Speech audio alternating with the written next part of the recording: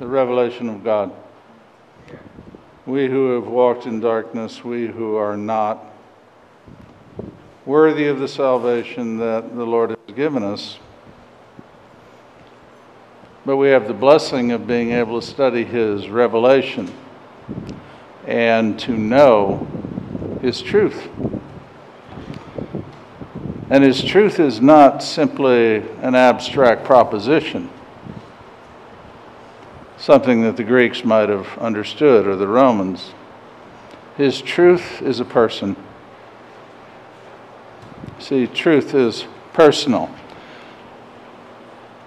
And the Torah, the scriptures, the holy writings are given to us so that we might go on in truth and grace, on to greater maturity. Not lost, and also not immature. Not stuck where we were when we were an infant in Christ. We're called to go on, to be mature, to learn more of Him. We're going to be digging into some very solid content this morning. It's a joy to be able to share it with you. Open your hearts and your minds to hear the word of the Lord. Blessed be the word of the Lord. We'll start in Romans 12. I'll let the screen do what it can. In Romans 5, starting verse 12. There we go. 5:12. I'm going to go pretty much line by line and at times word through word through this because it's going to take that sort of concentration to understand what Paul is saying here. In many ways it's simple, and yet the simplicity of God oftentimes masquerades a whole universe of truth. He says, just as sin entered the world through one man, and death resulted from sin, therefore everyone dies because everyone has sinned. That's Paul the logician speaking there. Let's start with that first revelation. First, sin entered the world through one man. Contrary to all of the comedians who joke about Eve and apples and other such nonsense, the fact is that the Lord attributes the entry of death into the world through Adam, not Eve. Eve, you see, was deceived. That's an entire different teaching. Adam wasn't.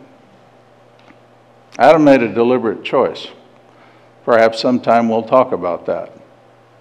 But the fact is that it was in Adam that all died. You have to understand that this tells us that all of us were implicit in Adam. Not merely Adam, but all who would proceed forth from Adam. All of us. We did not have to be there personally to sin. Adam did it for us. Thanks, Grandpa. It was a transgression that he did that broke the entire human race, male and female. And so death entered at that point. We could spend months and months in the book of Genesis. And unfortunately, Genesis 1 through 11 is something that most Christians are so ignorant of, I hang my head in shame. But the fact is that we're told there that when Eve was in the garden with Nahas, the Hebrew there uses the word, it's not serpent. Literally, the Hebrew word is Nahas. It means the shining one, the shimmering one. And it was with Nahas, Satan the seducer himself, that she met. But it was Adam who, not being deceived, who ate, that plunged us all into death. Okay. The sign of our condition, there were really two signs, because God had warned. He'd say, don't eat of this one tree. For in the day you eat of it, it's interesting, the literal Hebrew says this.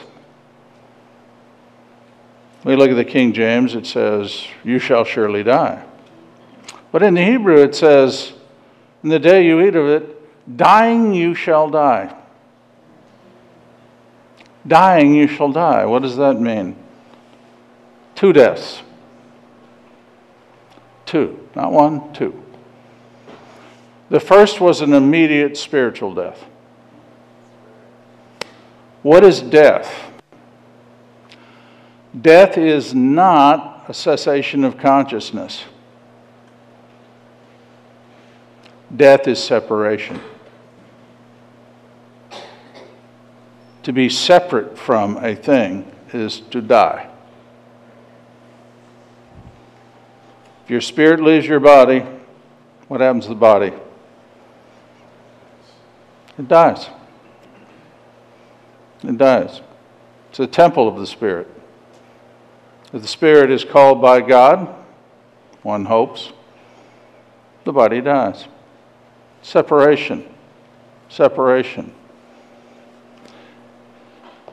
So there was an immediate separation. What kind of separation? Remember that in Genesis it talked about the fact that there was a nakedness there, right? They knew they were naked, etc. I'll meet you in the bushes.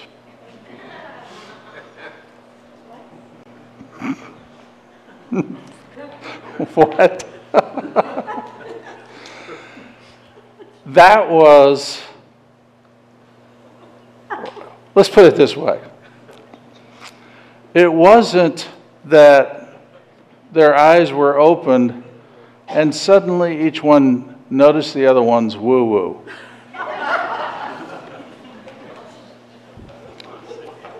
Which is a fairly common indication of the level of immaturity that we bring to the Scriptures, the real ignorance we bring to the Scriptures. It's not that they were running around physically naked and they just didn't notice until suddenly, bam, I noticed. Instant puberty. Wow. No. The way to properly interpret this and understand this is that they saw that they were uncovered. They saw they were uncovered. Lose the naked. Uncovered. In the Psalms, it speaks of the fact that God is clothed with the light as with a garment. We know from 1 John chapter 1 that God is light and in him is no darkness whatsoever. When the universe was created, there was no darkness. It was created in light. I am the light of the world. In the new heavens and the new earth, there's no need for sun, moon, stars, because the Lord himself is the light. In Genesis 1, verse 2,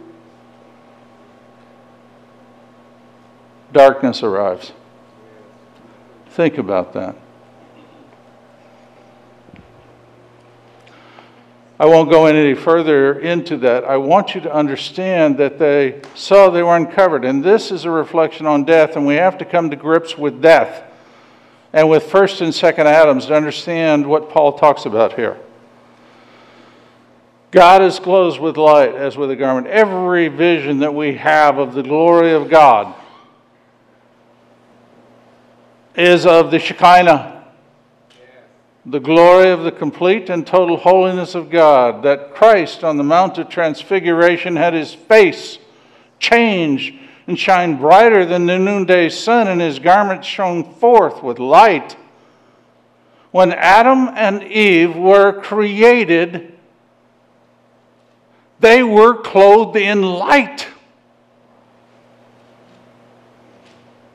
If you had seen Adam and Eve before the fall, they would have glowed at you as Christ did. You would hardly be able to look at them. They were created in the image and likeness of God, and they shone forth with the glory of Elohim, God, of Adonai, the Lord.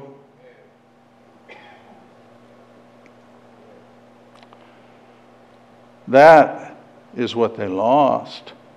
You see, when Adam, we'll see who picks up on this. When Adam walked up to the situation between the house and the woman, he saw immediately she was gone. How did he know? Anyone, how did he know? The light was gone. She was now, and where have we heard this phrase before? Walking in darkness. Literally, she was uncovered.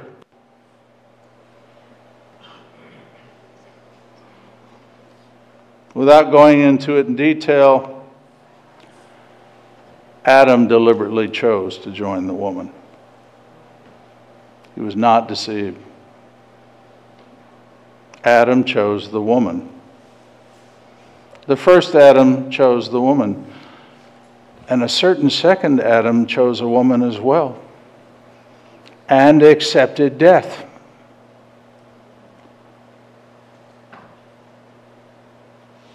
We call it the cross. His bride. To deliberately choose death and sacrifice for one's bride. Keep that in mind. So everyone dies, everyone has sinned. Why? Because when Adam made the same choice, joining the woman, she kind of fled from him as well. That's the dying part. It's immediate. Immediate separation. Now they could no longer see God. Later we're told that they heard the voice of the Lord walking in the garden. They didn't talk about seeing him. They didn't talk about seeing his glory. They'd already lost the ability to see him. And their reaction was shame. Not because of physical nakedness, but because they were no longer covered in the glory of the Lord. They knew they were walking in darkness now. And they very lamely tried to use sticks and bushes to cover this. Anything. By the way, how did the Lord deal with their sticks and stones and stuff that they were trying? He slew a lamb. The innocent for the guilty. He slew a lamb. He covered them in lamb's wool. The first lamb's blood was shed. The death of the first lamb was shed in the garden. They were covered by that. That has passed on to us. Everyone dies. If the Lord continues to tarry, or if, who knows, maybe you're driving home and there's that accident. This body of death will wear out and die. Furthermore, this body of death has been betraying you from conception forward. The body of death is the great betrayer. You can't escape it. All have sinned. Why? Because you're born in a body of death. We've talked about body, soul, spirit before. We have it in our training series that you can find online. But the fact is that you're hopeless. You're helpless. And because you're helpless, you're hopeless. In and of ourselves, there is no possible escape. But in Christ,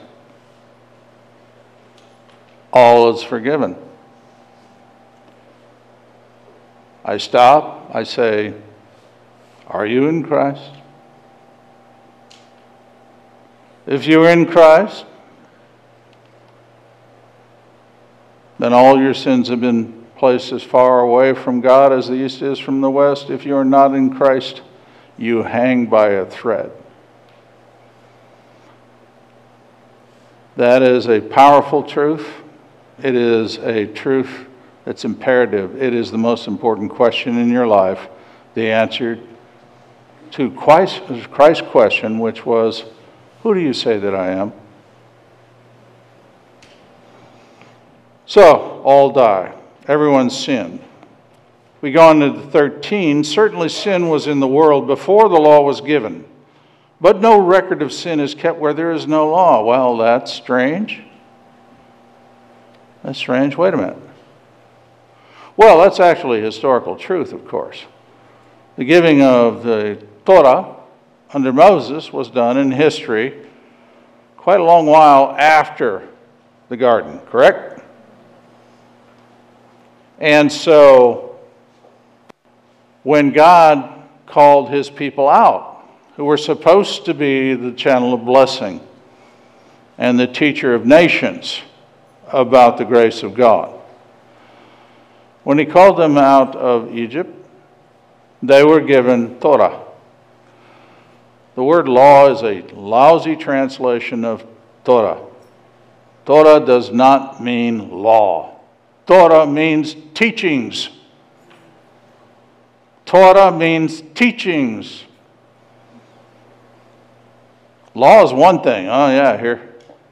If you see God as a judge and a police officer, someone just waiting to shoot you, that's one thing. If you see him as a teacher, you see Christ. You see Christ. He came as a teacher. When the law was given, that began a heightened level of responsibility. The Torah was a great revelation of God. Great revelation. But it was not intended, the 613 commands that were given by Moses, the Big Ten plus every one of the others, was not given so that they might construct checklists, so that they might achieve righteousness in and of their own strength. It was not given so that they could condemn others.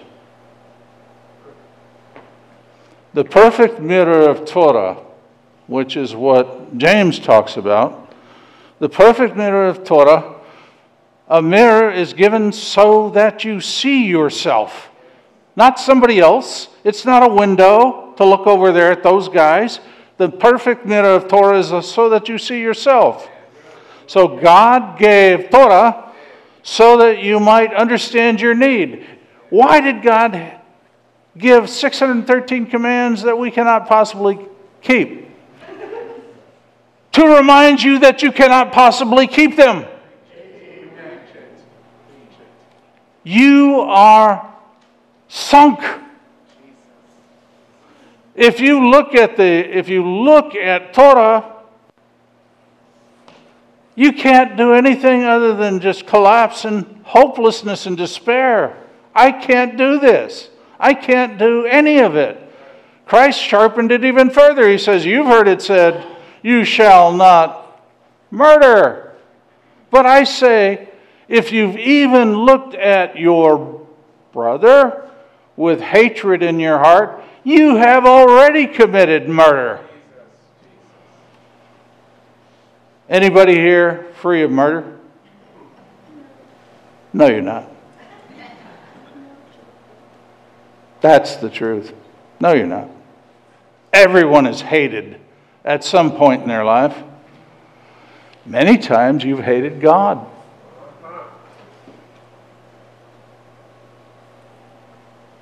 And felt pretty well justified in it too. Read the book of Jonah. So what Torah was given, when it was given to us, it was actually given to sharpen things, to make very, very, very clear what was sort of generally known. Certainly, Abel and Cain knew about blood sacrifice. They knew about the slaying of the lamb.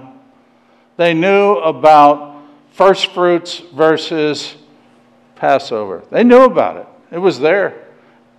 The one brother murdered the other one because he was very angry because he brought first fruits from his fields on Passover. Passover. You don't bring first fruits to Passover. I'll give you one of my lambs, said his brother. Then he killed him. Okay, but before the coming, they knew about sin and death. They knew that there was death there. Good grief, they knew.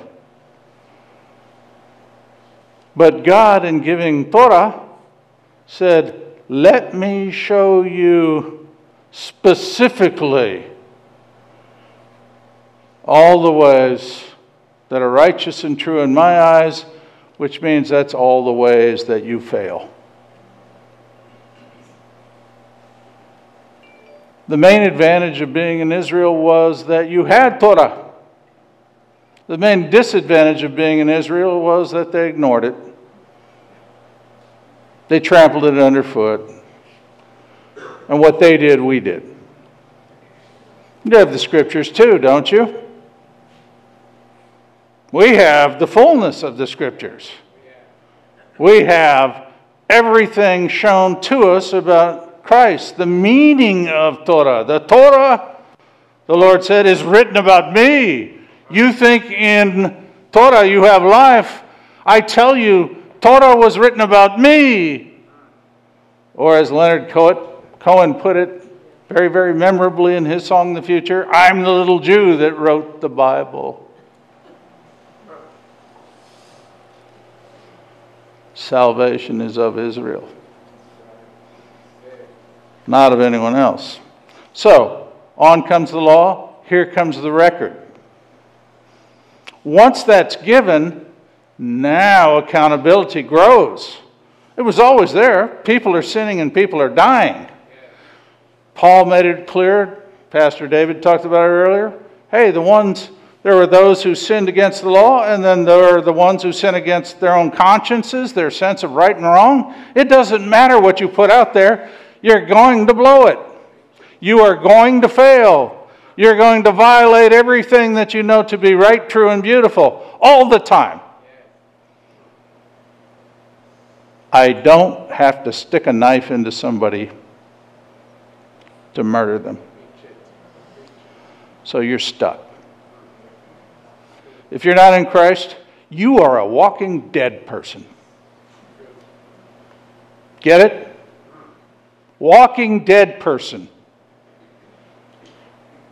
Every breath you're drawing is on borrowed time.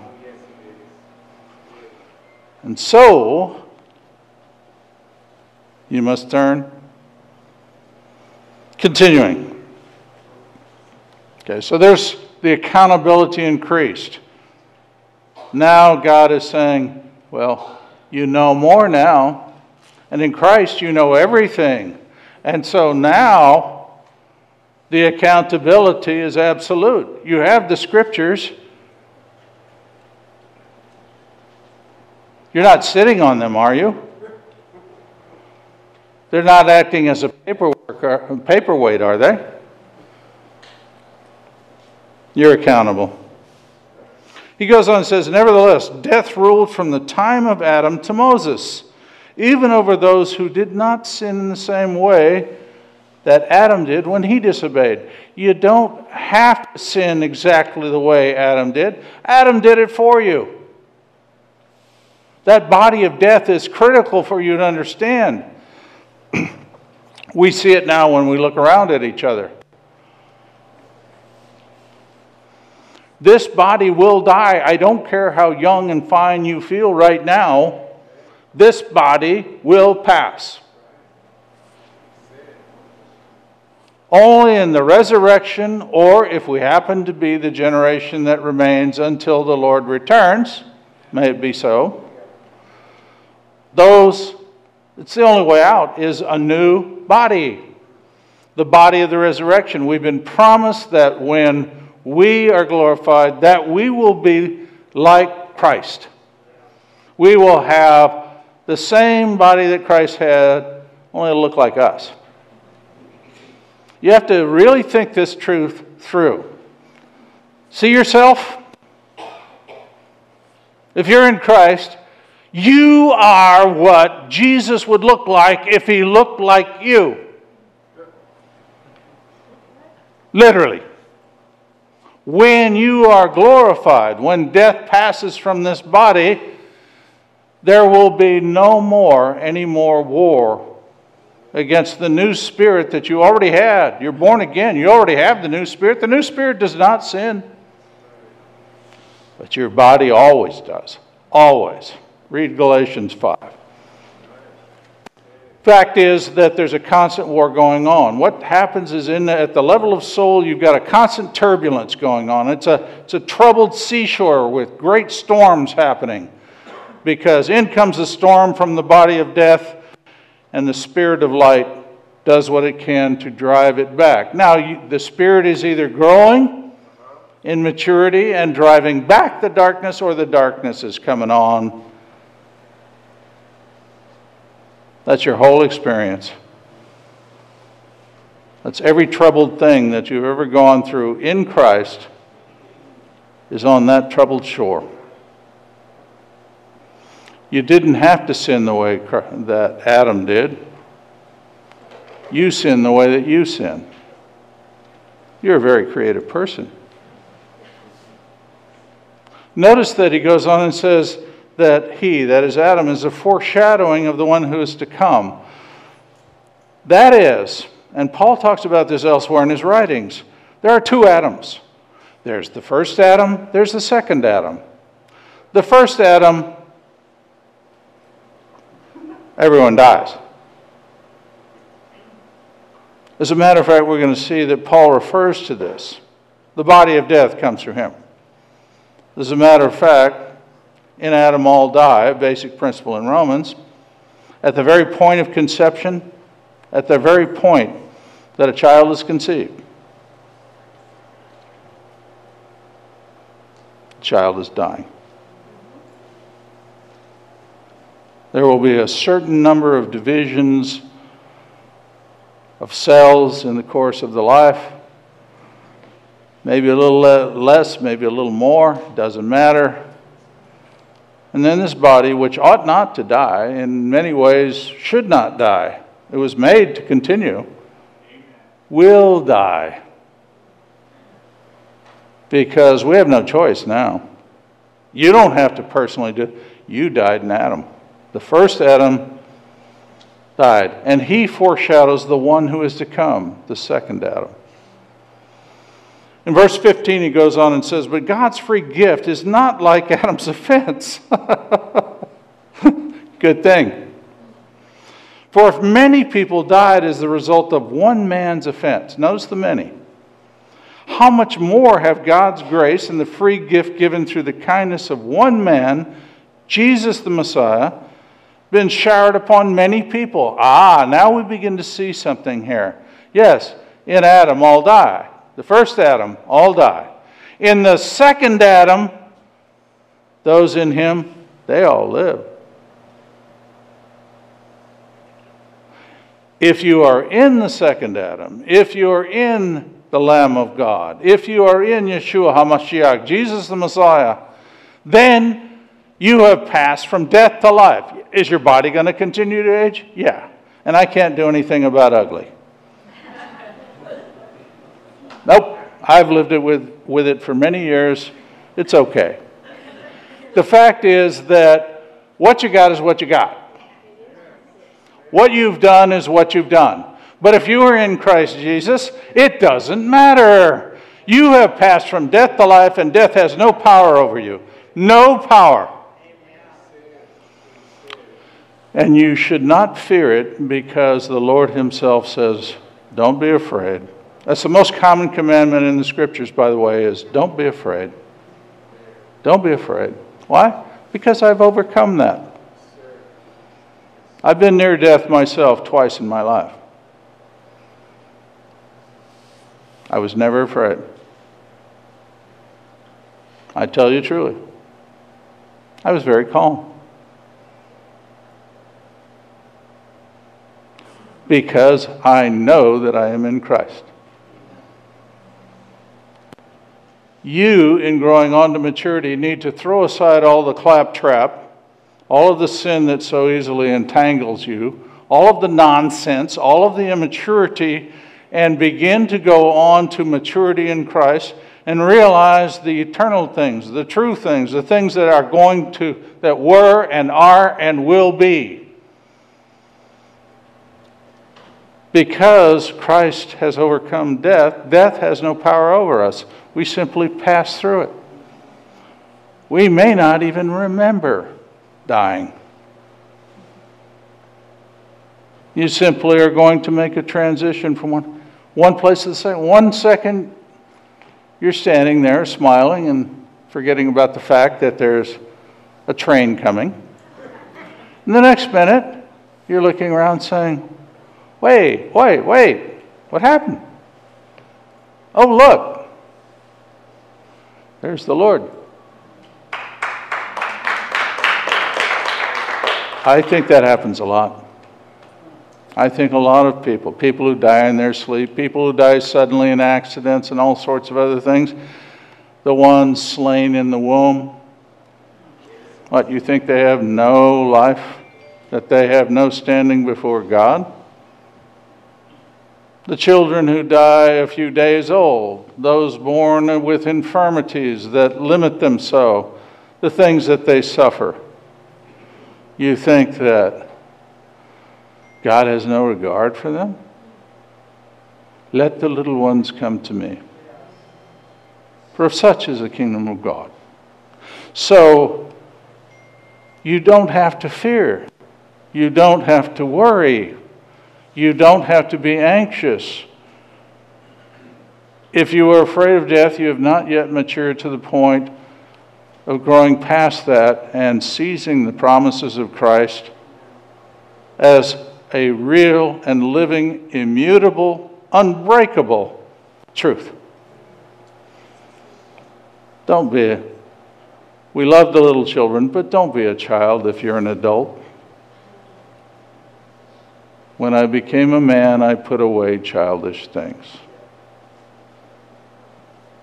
Okay, so Adam brings death. Christ, the second Adam, brings life. That which was lost in the first Adam, not only regained in the second, far better in the second. That is, the glory that God has promised His people through Jesus Christ, Yeshua HaMashiach, is beyond what was initially given. It is the fullness of the glory. We will be like Him, for we will see Him as He is. To see Him as He really is to be changed. Paul talked about this, 2 Corinthians. but we, beholding as in a mirror the glory of the Lord, are changed from glory into glory. As we behold the Lord, we become the very image that we were created to be, even though we are sticks of wood snatched out of the fire. He is going to raise us up to the throne of princes. We are going to rule with him. We will judge fallen men. We will judge the angels. Right now, if you'll seize the opportunity, you're being trained to rule during the Lord's kingdom in the millennium. You're being trained as to what to expect in the new heavens and the new earth. If you will pay attention, if you will go on. The latest little thing that you're angry or frustrated about is not important.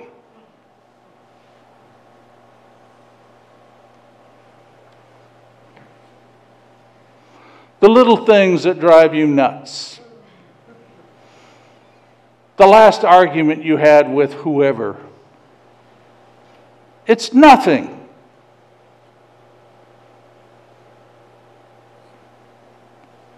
You need to go on in Christ to know the great shalom of God that passes all understanding. It can be achieved. The Lord promises it. Come to me, I will give you peace. I will give you the great calm of God, who can look at all of the awful things that men do calmly. It is only when the day comes that he says, now.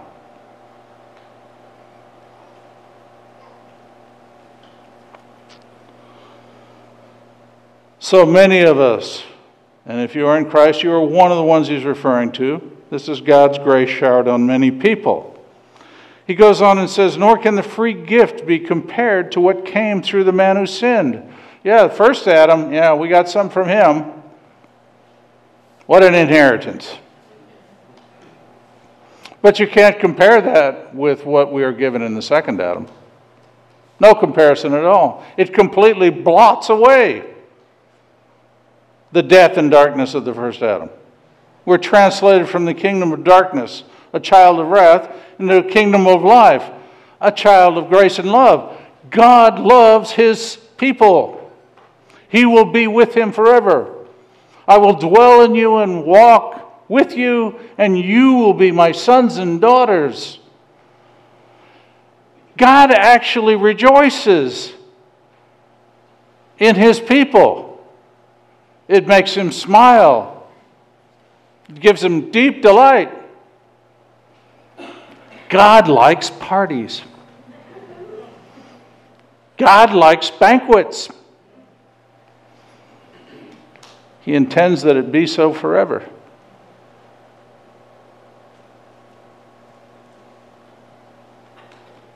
He goes on and says, for the sentence that followed one man's offense resulted in condemnation. That's the first Adam.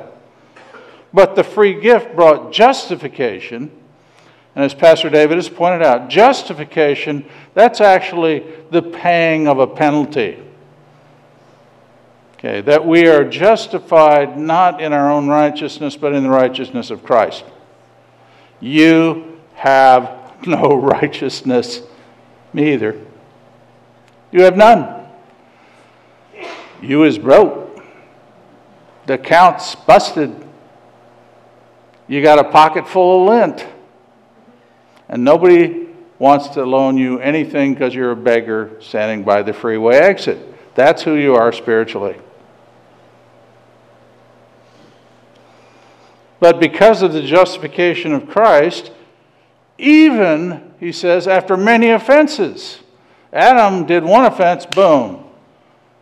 With us, we're the ever ready, right? We're the bunny. We never run out. There's always some new sin or offense that I can come up with. Don't believe it? Go look in the perfect mirror of Torah. Oh, you know this. Right? True? Anybody feeling particularly righteous this morning? In themselves? In Christ, you are completely righteous. God looks at you and he sees his Son. Not only that, he sees his Son's bride. The Father is the best in-law you can have.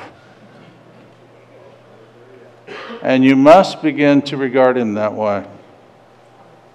He is adopting you into his family. He is building onto his great and glorious house. Rooms for us all. You already have a room with your name on it in this place. You are already seated with Christ in the heavenly places. You're not being pushed by your past. As I've said many times, you're being pulled by your future. You're already there. You just don't know it yet. You spend too much time remembering the past and not enough time remembering the future.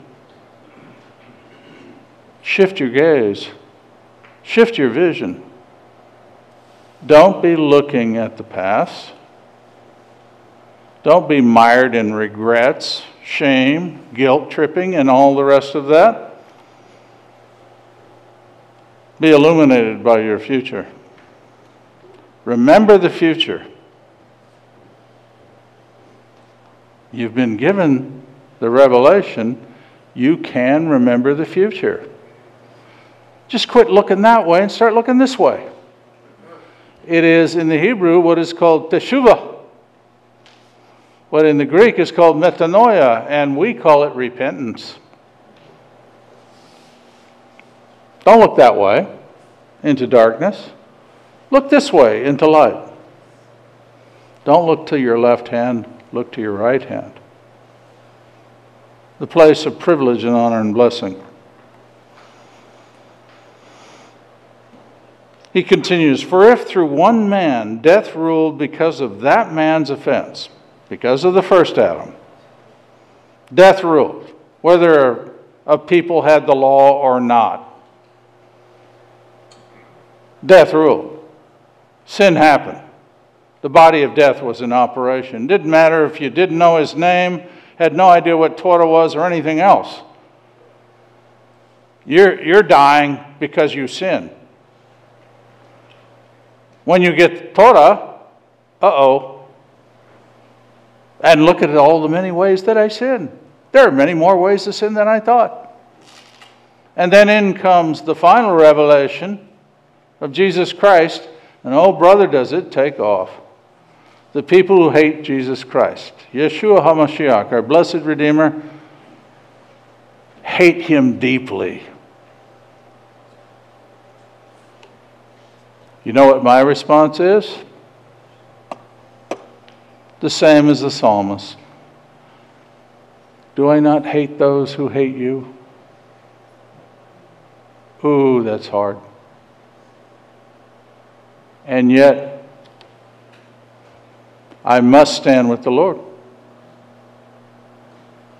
The children of the darkness are never going to join. They cannot cross. If they walk in darkness and are uncovered in the blood of the Lamb, they are dead. And they have no idea of, they think it's cessation of consciousness. No. They're going to be very much aware. That's the worst. It's the worst possible horror you can imagine. To be alive and conscious and aware, but you don't know what your name is because you have no name. You don't remember what water is like. You can't recall food. And you are becoming uncomfortably acquainted with fire. It is literal, it is real.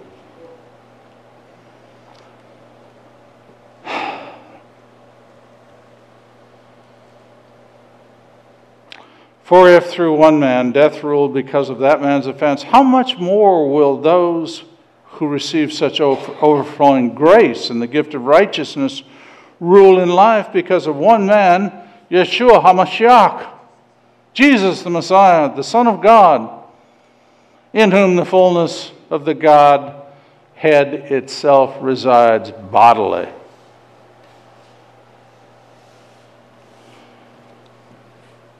The second Adam is the very God of God written in flesh.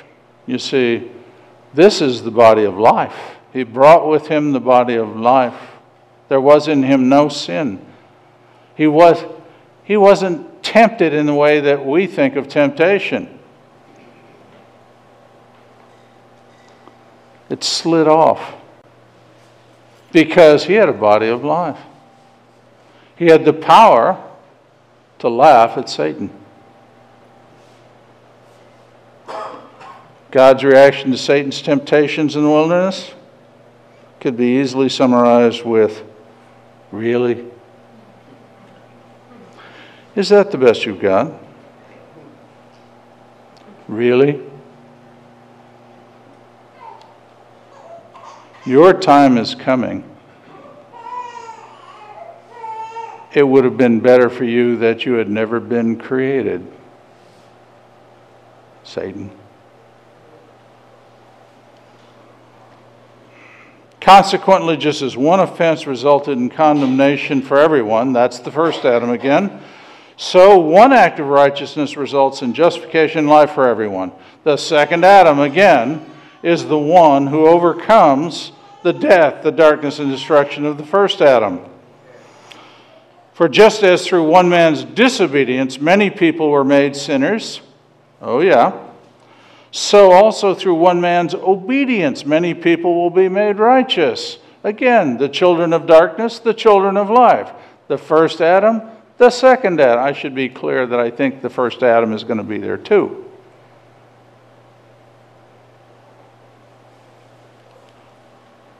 I don't think Cain will be.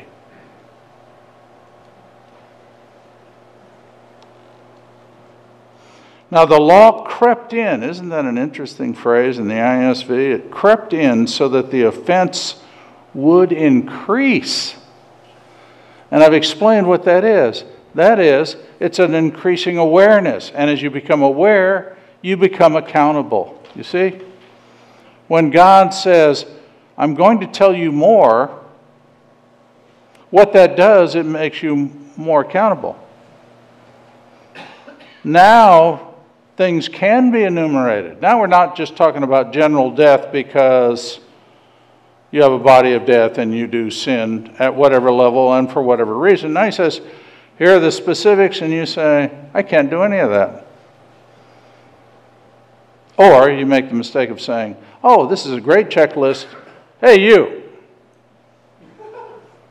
See this? Oh, God, I thank you that you did not make me like that slimy sinner over there. I have kept the law. And that bum hasn't. Fire from heaven, please. Okay, so it came so that the offense would increase. That is, the light got brighter and brighter. And all of a sudden, there's less and less place to hide. But and this is such a profound principle, but where sin increased, grace increased even more. Okay?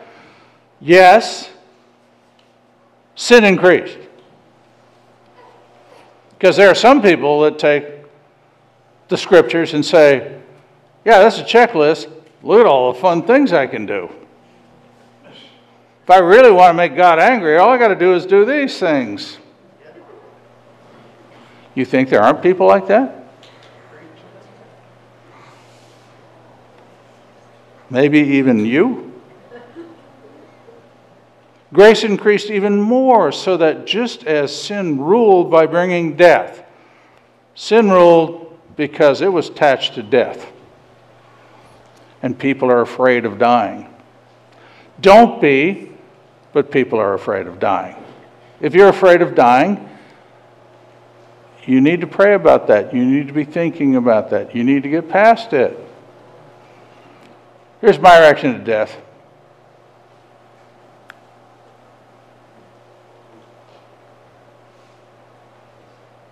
Been there twice.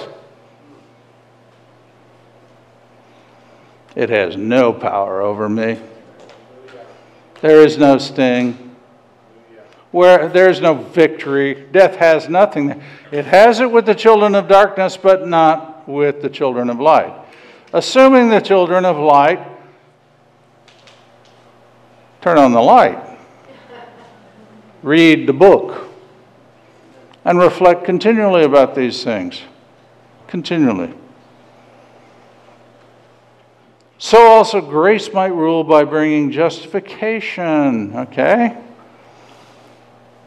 Sin increases, increase in death, increase in transgression, but as grace increases, justification is given. God's justification to His people in faith in Jesus Christ, which results in eternal life through Jesus Christ, Yeshua HaMashiach, our Lord, Adonai. So, here we have the two Adams, the results of sin and death on the one hand, but the redemption of God in the other. That which was done in the garden and brought fear and death and separation twice over. Because, remember, the first separation, immediate loss of the covering. The light's gone. The second death, your body. The spiritual separation was immediate. The bodily death would come later. Dying you will die. But since Christ has overcome, has covered us in His blood, that's the covering. And since He has promised us eternal life,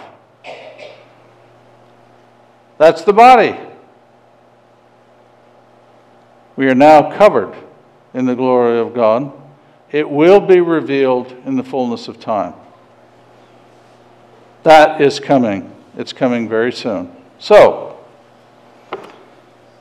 Halerim, brothers and sisters, reflect upon the Lord's truth. Remember what you have learned here. The two Adams, the two deaths, the life brought, the eternal life. Look forward to the light, not backwards to the darkness. And give reflection on the fact that you must go on to maturity. If you are in Christ, don't be a child anymore. Don't be foolish. Don't noodle the same old stuff. It's thin gruel. You're way beyond eating breakfast cereal 3 times a day. Get on to the solid meat of the Lord and understand that this is what you've been called to. This is who you are in Christ. This is the meaning of the cross and of the resurrection, which is the seal of God. Eternal life will come. Not merely that Christ, a man without sin, died and shed His blood, but that He rose again. It's the resurrection that ultimately says, and you will rise with me. The promise of God is on it. It can never be defeated. May the Lord bless you all.